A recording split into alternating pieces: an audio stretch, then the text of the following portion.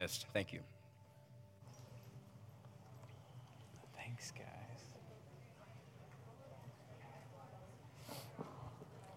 Can we just thank our kids' worship team one last time?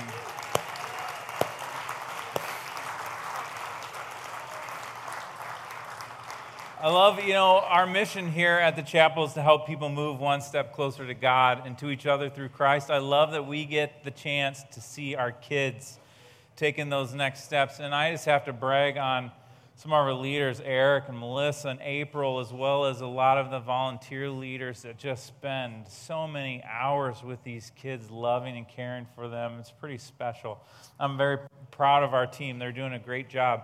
There is some stuff that's going on this week, though, that I want to make sure you're aware of. In fact, something that's happening right after the service today is called a second glance. If you are new to the chapel, maybe you have been coming for a few weeks, you just haven't quite felt like you figured out how to get plugged in, or perhaps even today is your first time with us, then I want to invite you to this second glance where some of the staff is going to be there to meet you. I'm just going to share with you a few minutes about our vision and values here at the church, just so that you can learn more. I even show you around the church a little bit so you can see what happens, something a little behind the scenes. All this at the second glance today at 1 o'clock today. So hopefully you can join us for that. Then tomorrow night in Sandusky, at our Sandusky campus, we have our parenting seminar. This is going to be great. I hope that you can join us with that for this. There is no registration that's needed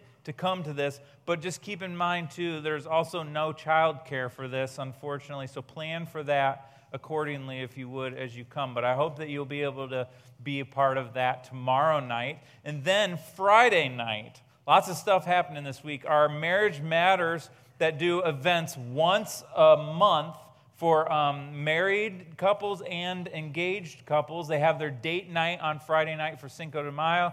Lots of nachos and salsa and all sorts of other things. We would ask you to register, text the word love to this number on the screen. And this information is in your welcome program too, so you don't have to remember it. But this will be a great time. I hope that you can join us for that as well. Over these past several years of being a pastor, I've had the opportunity to do some weddings. And weddings are always fun and always interesting, without a doubt.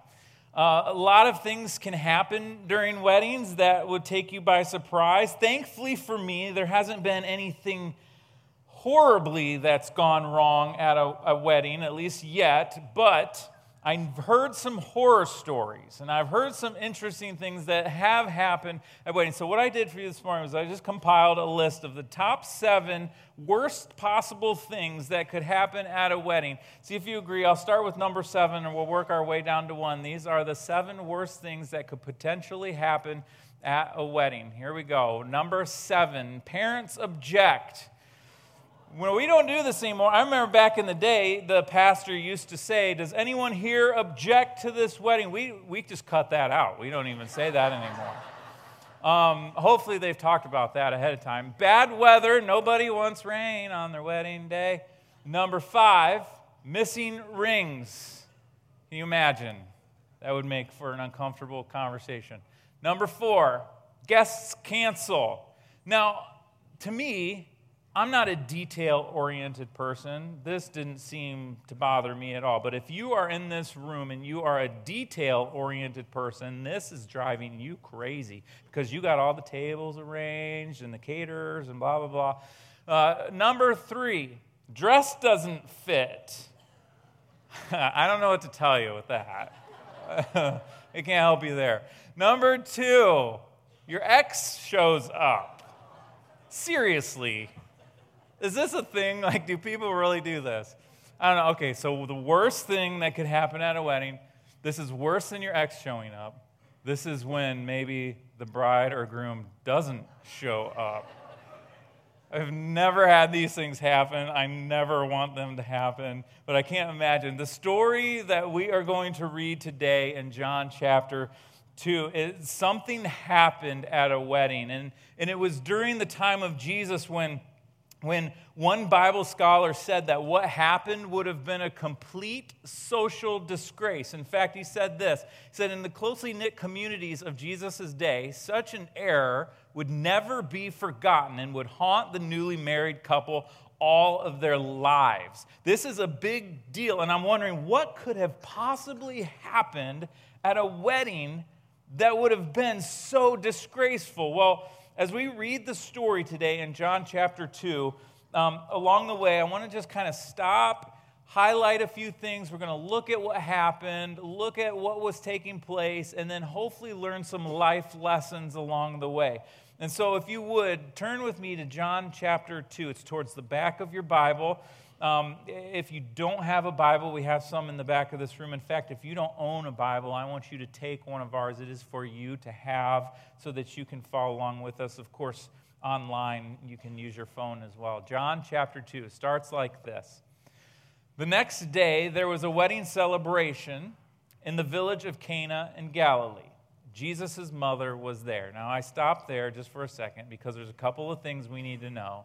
It says there's a wedding celebration taking place. Now, in our culture, weddings are a big deal, yes, but in this culture, in Jewish culture, weddings were even a bigger deal. In fact, there was really kind of two different weddings that would take place. The first was the betrothal.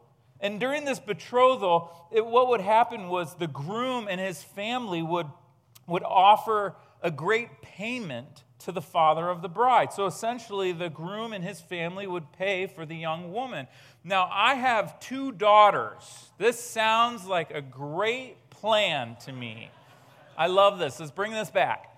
And then what happens is as the betrothal period began, they would be married legally. However, the bride would stay in her parents' house, live with her parents until the day of the ceremony, until the father said it was okay. Again, great idea. I get paid and I get to keep my kid until I say it's time for her to go. I love this plan, but this is how it was. The second wedding celebration was the legal wedding. It would become official. They would consummate. They would celebrate. They would have a giant feast. They would party. It was a reception. That was a big to-do. And that is the celebration that we see happening here in John chapter 2. It's the big celebration. Big stuff's happening.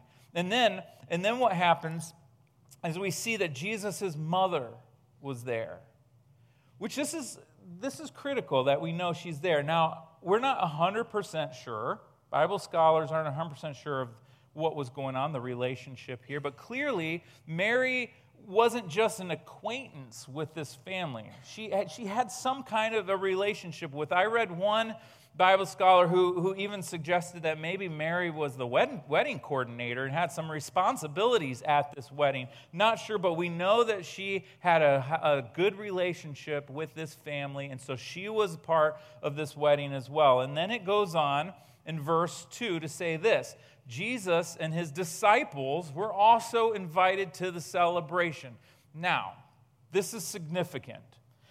It's significant that Jesus and his disciples were invited to be a part of this celebration.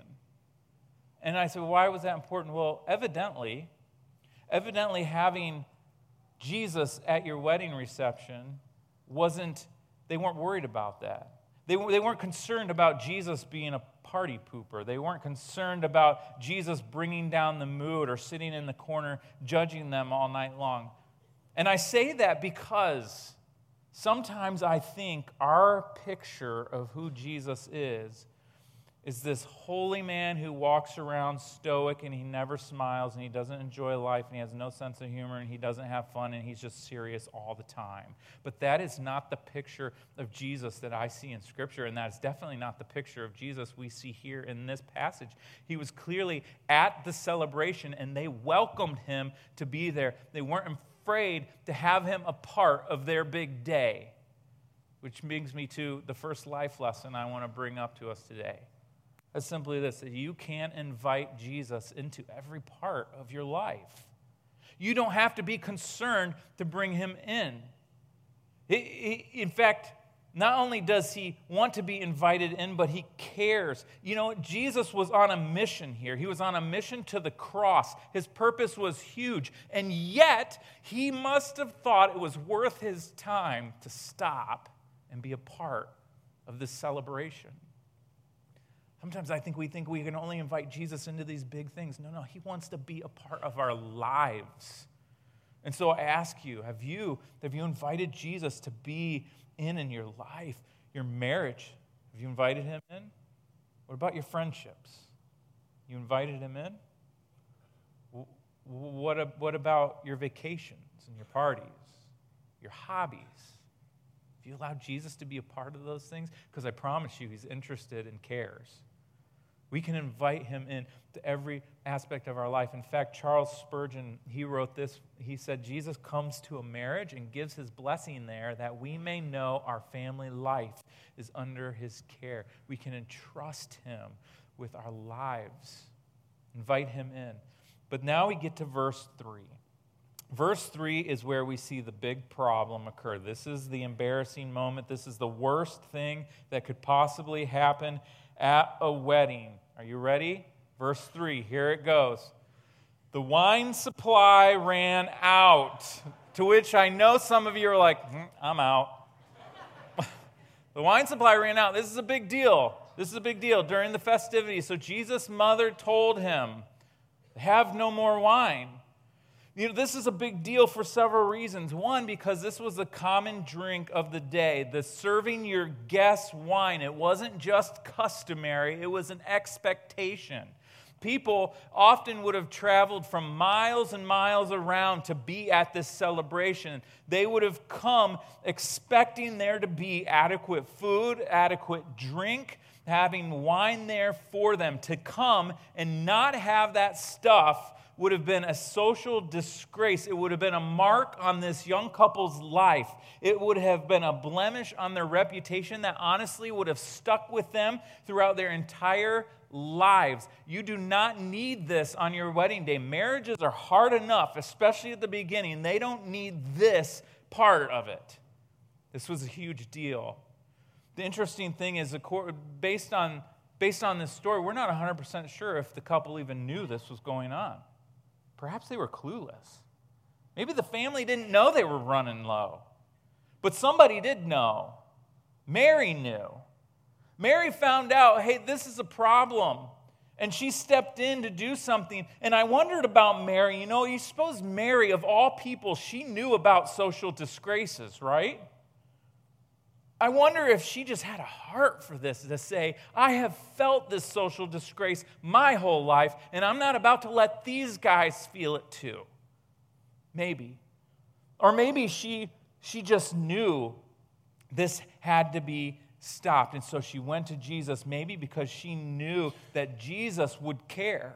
Maybe she knew that Jesus would not want the celebration to end early. Maybe she knew that Jesus not only had the heart to care about this problem, but he had the power to do something about it. I often wondered, do you suppose that Mary, even as she was raising Jesus and he became a young man and began his ministry, do you suppose she even maybe unknowingly witnessed him do some incredible things? And she just knew, my boy, my son, my Jesus can do something about this.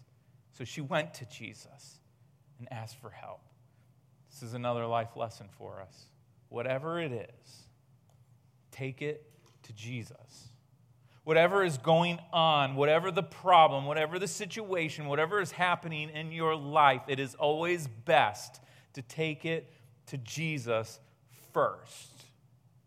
Mary gave us that example. And I do think she was going to Jesus hoping that he would do some kind of a miracle because of Jesus' response to her in the next verse. Look at verse 4.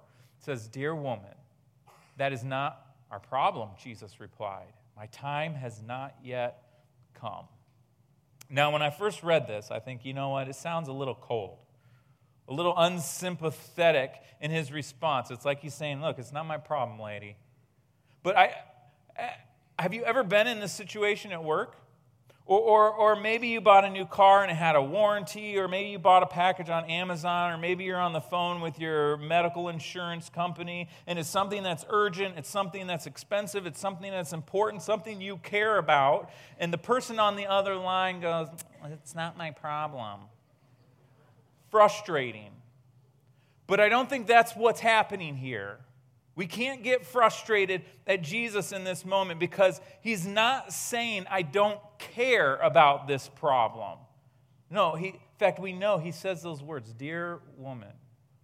Dear woman, this is a term of endearment, of care, of intimacy. He loved his mom. He doesn't say, "Come on, Mom." He's not addressing her from a human family relationship position. He's addressing her more spiritually. He says to her, "Dear woman." In fact, one Bible commentator says this: so far from being a rough and discourteous way of address, it was a title of respect. We have no way of speaking in English which exactly renders it, but it is better to translate it lady, which gives at least the courtesy in it. There is compassion in Jesus for his mother's request. However, he has to remind her of a couple of things in his response. I think the first thing Jesus is reminding Mary of here is look, this really wasn't their problem. They were the guests at this wedding. It was the family's responsibility. It was the family's job to provide for the guests. It wasn't his problem. I'm going to come back to that in just a few minutes. Let me jump to the second thing he was saying to Mary. And this is the, I think, more important thing that he said, because he reminds her of this in the second part of this verse. He said, "My time has not yet come." My time has not yet come. I think the second thing Jesus was reminding his mom about was, look, I don't take orders from my mom. I take orders from my Father, my heavenly Father. I don't take orders from my earthly father. I take orders from my heavenly Father. This wasn't disrespectful. This was an acknowledgement and a recognition for who he is and for his purpose in being here. We know Jesus loved his mother. He loved her so much that as he was dying on the cross, taking his final breaths, he looked down from the cross and he saw his mother and he saw John, his dearly loved friend, the guy whose book we're reading today.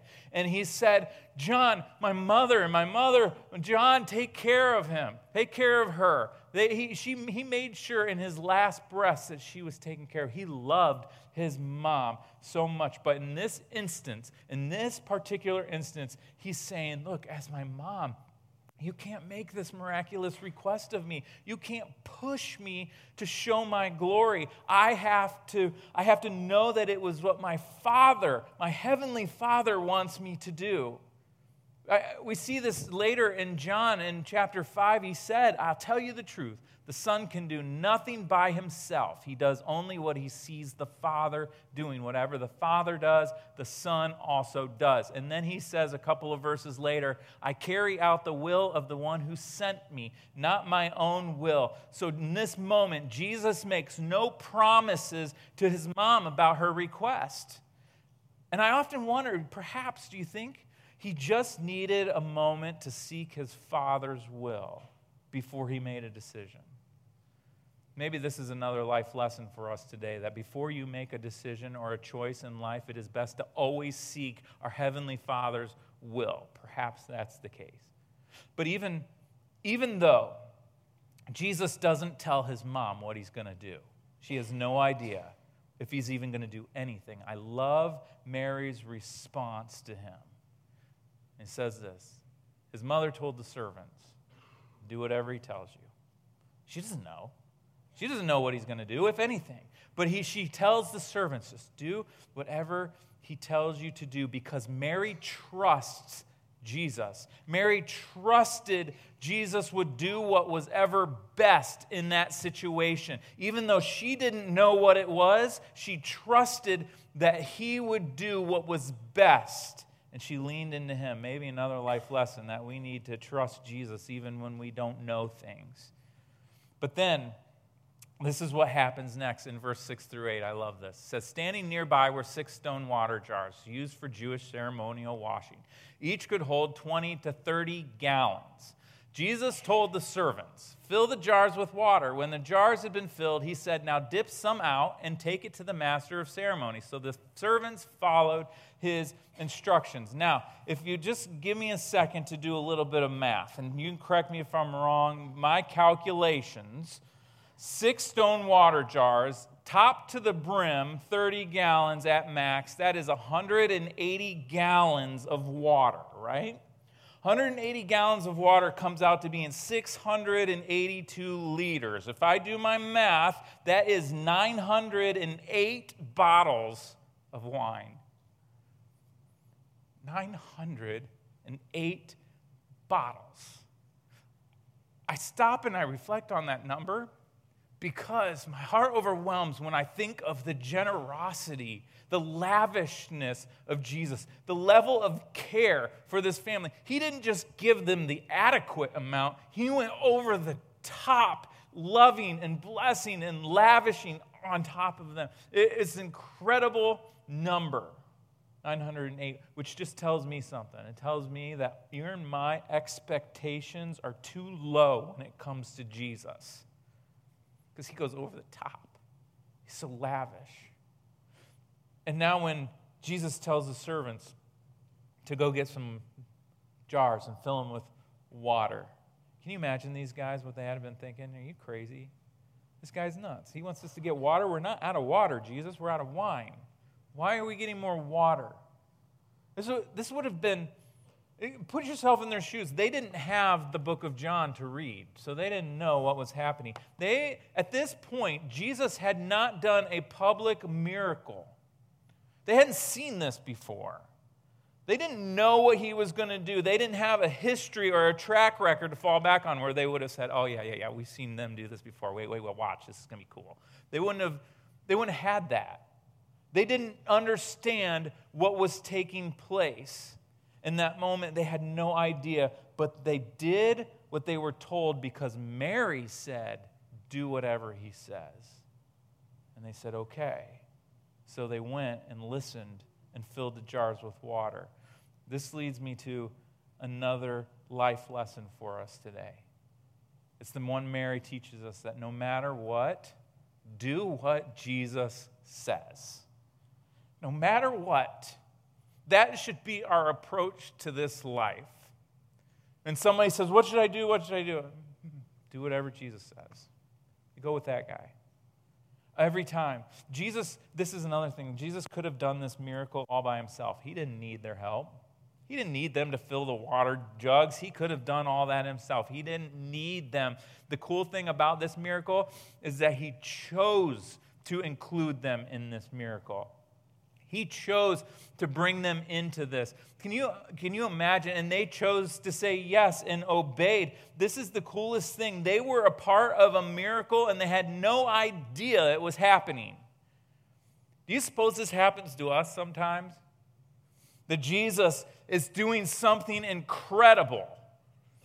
And he can do it with or without us. But he chooses to bring us in. And then we have the opportunity to say yes or no. I shudder at the times I have potentially said no and missed out on an incredible thing he wanted to include me in. Or the times I've said yes and I got to be a part of something awesome. These guys had no idea, but Jesus included them in this miracle. We may not know what Jesus is up to in our life or the life of others, and quite frankly, sometimes it just doesn't make sense. But I'm telling you, it's always the right decision to do what Jesus says to do. Because remember, if some guy can predict his own death, burial, and resurrection and pull it off, you always go with that guy every single time. Go with him.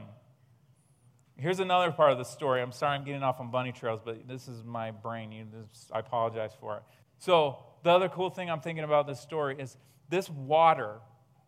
It doesn't say it turned into wine instantly. I never thought about this before. I just assumed they filled the jars with water and it turned into wine. But as I read the story and as I studied this more, I can't help but imagine that this isn't the case.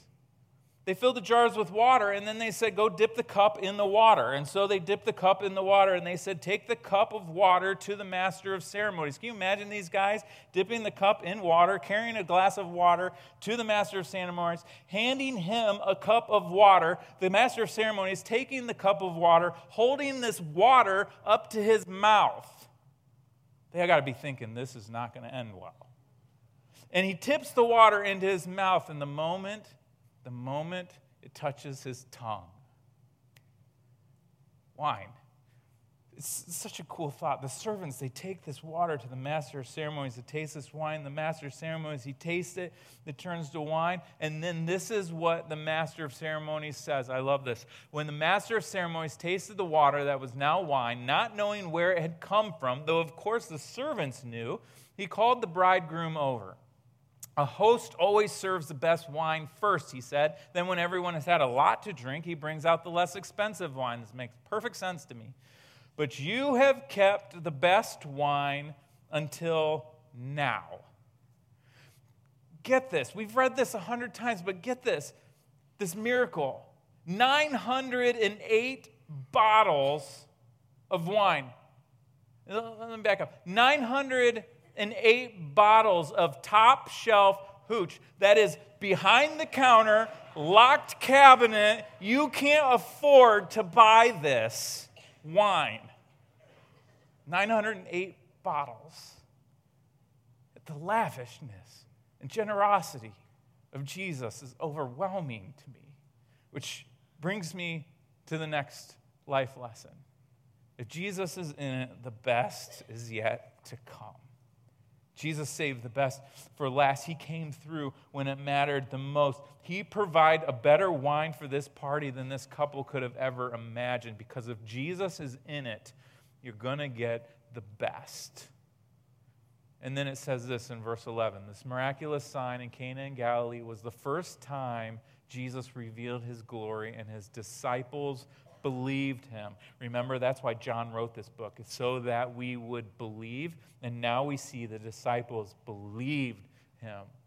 And the story is included so that we might believe too. This is the first of 7 signs that we're going to see across the Gospel of John. And this wasn't just a miracle for miracle's sake. It wasn't a miracle just to save this couple from social disgrace, although it did. This was a miracle that is a sign.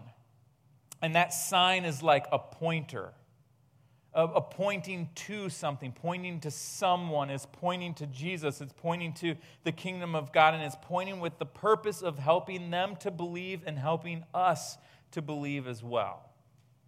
And so what does this point to? Well, let me just kind of wrap up with a couple of thoughts of what this points to, okay? First thing. It points to the fact Jesus will do something about our problem, even if it's not his problem. Remember I said at the beginning, this isn't our problem, my problem. And yet he did something about it. The same is true in our life. He will do something about our problem, even if it's not his problem. We got lots of problems. That's not what I'm talking about. What I'm talking about is our big problem. That one where we are sinful, that one where we have fallen away and we are separate from God, and our relationship with him has been separated because of our sin and because of who we are. And you and I can't fix that problem on our own. We've tried and failed, and we have no fix for that until Jesus said, I am willing to do something about your problem. Your problem.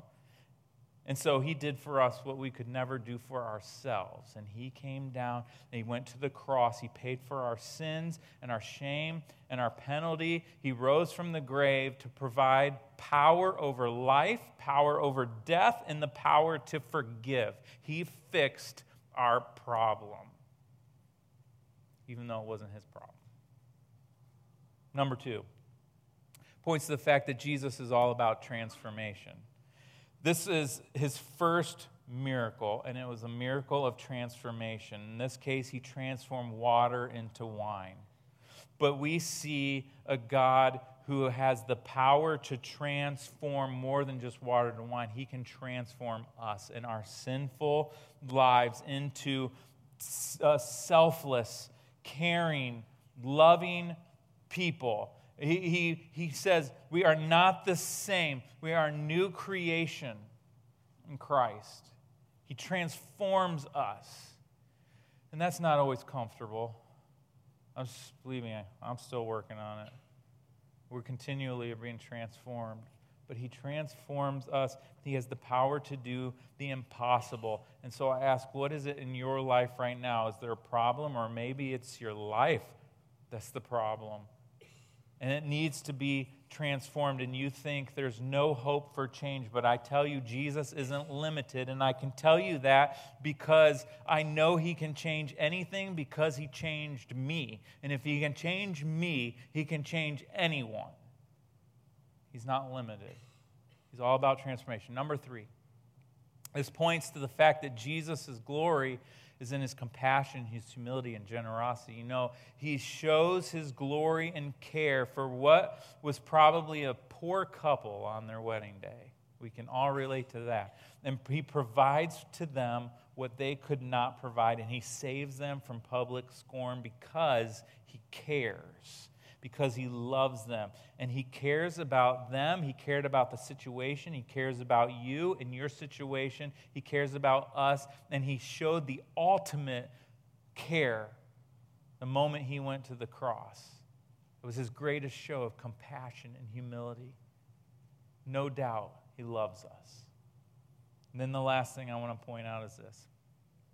Points to even greater wedding feast and celebration. Have you ever thought about this? Thought that there is going to be a grand celebration in the future when Jesus and his people are reunited. In fact, it says this in Revelation, the last book in the Bible. It says this, "Let us be glad and rejoice. Let us give honor to him, for the time has come for the wedding feast of the Lamb," that is of Jesus, "and his bride has prepared herself. And the angel said to me, write this, blessed are those who are invited to the wedding feast of the Lamb." And he added, "These are true words that come from God." This is a grand wedding feast where those who have put their faith and trust and made Jesus the leader of their lives, they are the bride. We are the bride. And Jesus himself is the bridegroom. And we will be reunited with him together forever and ever. And guess what? The celebration doesn't end. So if you're a Christ follower in this room, I hope this gives you hope. The knowledge of this and what is to come should be an encouragement to you to press on when things get tough, to hold the line, to keep steady. This should change the way that we think. This should change our attitudes. It should change our perspective. It should change our perspective on relationships and on marriage. It should change how we operate in life with this truth. Because we have an incredible hope, a celebration that is unending. If you're in this room and you're not a follower of Jesus, you're still kind of checking things out and you're not 100% sure what you think, I wonder if you would consider this today. Consider this hope. Consider this truth. You know, I'm not saying change is easy. It can be hard and it can be uncomfortable, but I'm telling you this. It is worth it. Following Jesus has been an adventure of a lifetime. And it's been uncomfortable and hard at times, but I tell you, it is worth it. And it is worth it because when it comes to Jesus, the best is yet to come. It's worth it. Let me pray for you. Lord Jesus, thank you. Thank you for the story. Thank you for what it represents. Thank you for your care, your lavishness, your generosity, Lord. I thank you that we can go to you, that we can include you in our lives. Lord, that we can look to you for direction. Lord, I do thank you above all that you have done something for us we could never do for ourselves. I thank you for your sacrifice on the cross and the forgiveness that you've given. I thank you, Lord, for coming into my life, for changing it, for saving me, Lord. Thank you. We love you so much. And it's in your name I pray, amen.